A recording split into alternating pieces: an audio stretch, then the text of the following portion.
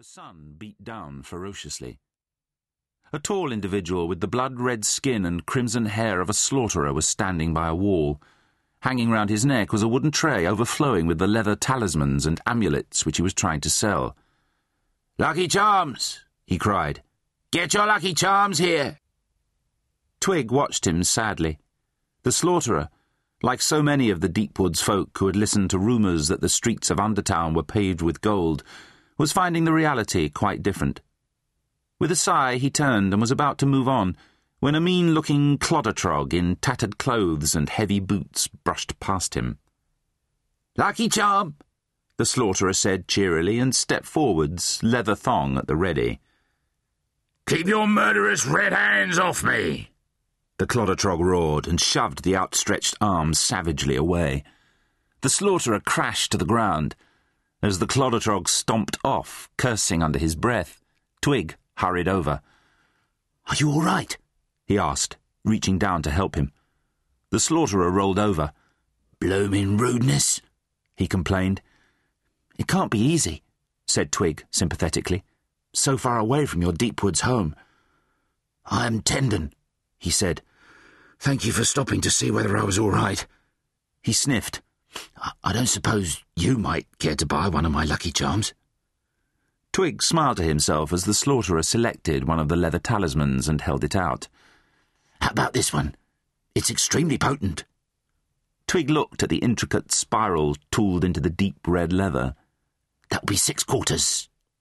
Unless," the slaughterer added in a conspiratorial whisper, "you've got any frax dust." He looked at the silver ball-shaped medallion hanging round Twig's neck. "A speck would do." "Sorry," said Twig. "I have none to spare." The slaughterer shrugged. With the charm nestling amongst the others he had accumulated over the years, Twig continued on his way through the labyrinth of tiny, winding alleyways. Just as he was passing a pet shop, he heard a rasping, insistent whisper. "I'll be here, Twig," came the voice, urgently. Twig looked up and gasped. "Caterbird," he said. "The very same," the caterbird whispered. "Greetings." "Greetings," said Twig, "but keep your voice down," the caterbird hissed, and his right eyes swivelled round to the entrance of the shop. "I don't want Flabsweat to know I can talk." Twig nodded. How had so noble a creature ended up in such squalid surroundings? The caterbird had watched over Twig ever since he had been present at its hatching, and now it was placed in a cage barely larger than the poor creature itself. "I'll soon have you out of there," said Twig, pulling his knife from his belt. He thrust the thin blade into the keyhole of the padlock and began jiggling it around. "Hurry!" urged the caterbird. At that moment the air resounded with a deafening crack. The emergency chains which helped to hold the floating city of Sanctifrax in place were breaking. "Another one's gone!" someone screamed. "Look out!" screeched another. The chain tumbled back to earth with an incongruously gentle jingle-jangle. Then the chain crashed down, a scream went up, then silence. As the dust settled, Twig surveyed the scene. The roof of the ironmonger's had stoved in, and there on the street lay an unfortunate creature crushed to death by the weight of the falling metal. Twig stared at the tattered clothes and heavy boots. It was the clodder-trog. "Me," he heard the caterbird sigh. "The situation is reaching crisis point, and that's a fact." "What do you mean?" Twig asked. "It's a long story," he said slowly, "and—" He paused. "What?" said Twig. The caterbird remained silent. It swivelled one eye meaningfully round towards the entrance of the shop. "Oi!" came a gruff voice. "Are you intending to buy that bird, or what?" Sliding the knife up his sleeve, Twig turned. He was confronted by a heavy-set character who was standing with his legs apart and his hands on his hips. "I just dodged in here when the chain broke," Twig said. Said Flabsweat, looking round at the damage that had been caused. "A bad business it is. And all for that bunch of so-called academics. What good do they ever do us? You know, if it was up to me, I'd cut all the chains and let Sanctifrax fly off into the open sky," he added bitterly. Twig was speechless. He'd never heard anyone talk ill of the academics of the floating city. "Now, are you interested in that bird or not?" Flabsweat asked wheezily. Twig glanced at the bedraggled caterbird. "I was looking for a talker." "Oh, you'll get nothing out of that one," Flabsweat said scornfully. He turned abruptly. "I'm with another customer at the moment. Give me a shout if you need any help." "Oh, don't just stand there smirking," the caterbird exclaimed when Flabsweat had gone. "Get me out of here." "No," said Twig. "I want to hear that long story first. The situation is reaching crisis point, that's what you said. I want to know why." "Let me out, and I'll tell you everything," said the caterbird. "No," said Twig. "Tell me first, and then I'll set you free." "Why, you insolent young whelp!" the caterbird shouted angrily. "After everything I've done for you!" "Keep your voice down," said Twig. The caterbird fell still. Then it began. "It all started 20 years ago. Picture the scene. A cold, blustery evening.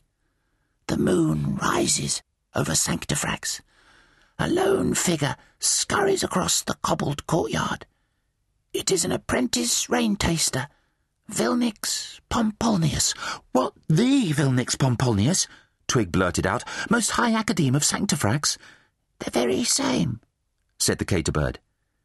"Many of those who attain greatness have the humblest of origins. He used to be a knife-grinder in Undertown, but Vilnix Pompolnius was ruthlessly ambitious.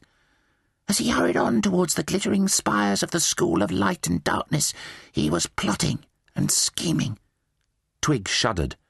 "For you see," the caterbird explained, "Vilnix had the ear of one of the most powerful Sanctifrax scholars of the time, the Professor of Darkness.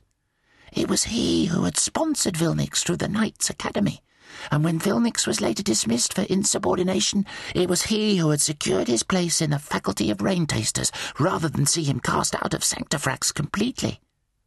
The caterbird took a breath. "One day, inside the opulence of the Professor's study, Vilnix held up a glass beaker of liquid dramatically. 'The rain coming in from over the edge is becoming more acidic,' he said.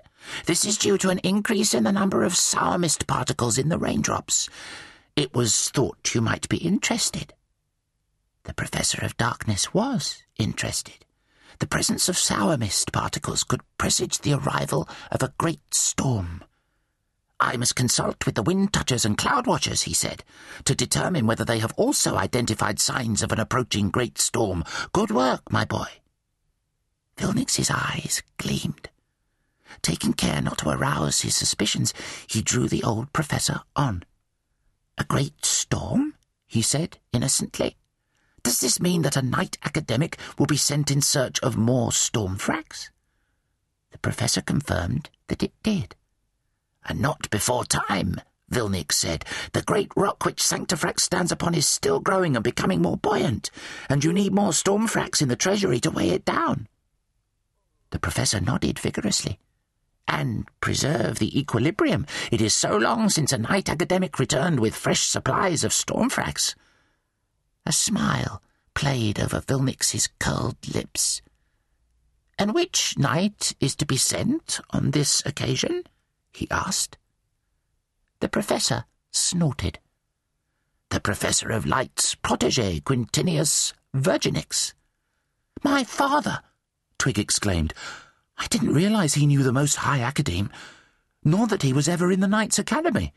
'If you'd hold your tongue,' the caterbird said impatiently, 'then perhaps—' It was cut short by the sound of frantic yelping from inside the shop. Flabsweat appeared at the doorway, babbling about how a volpoon, a straggly bird of prey with a viciously serrated beak and razor-sharp talons, had slipped its tether and laid into a hapless lap muffler. "Is it all right?" asked Twig.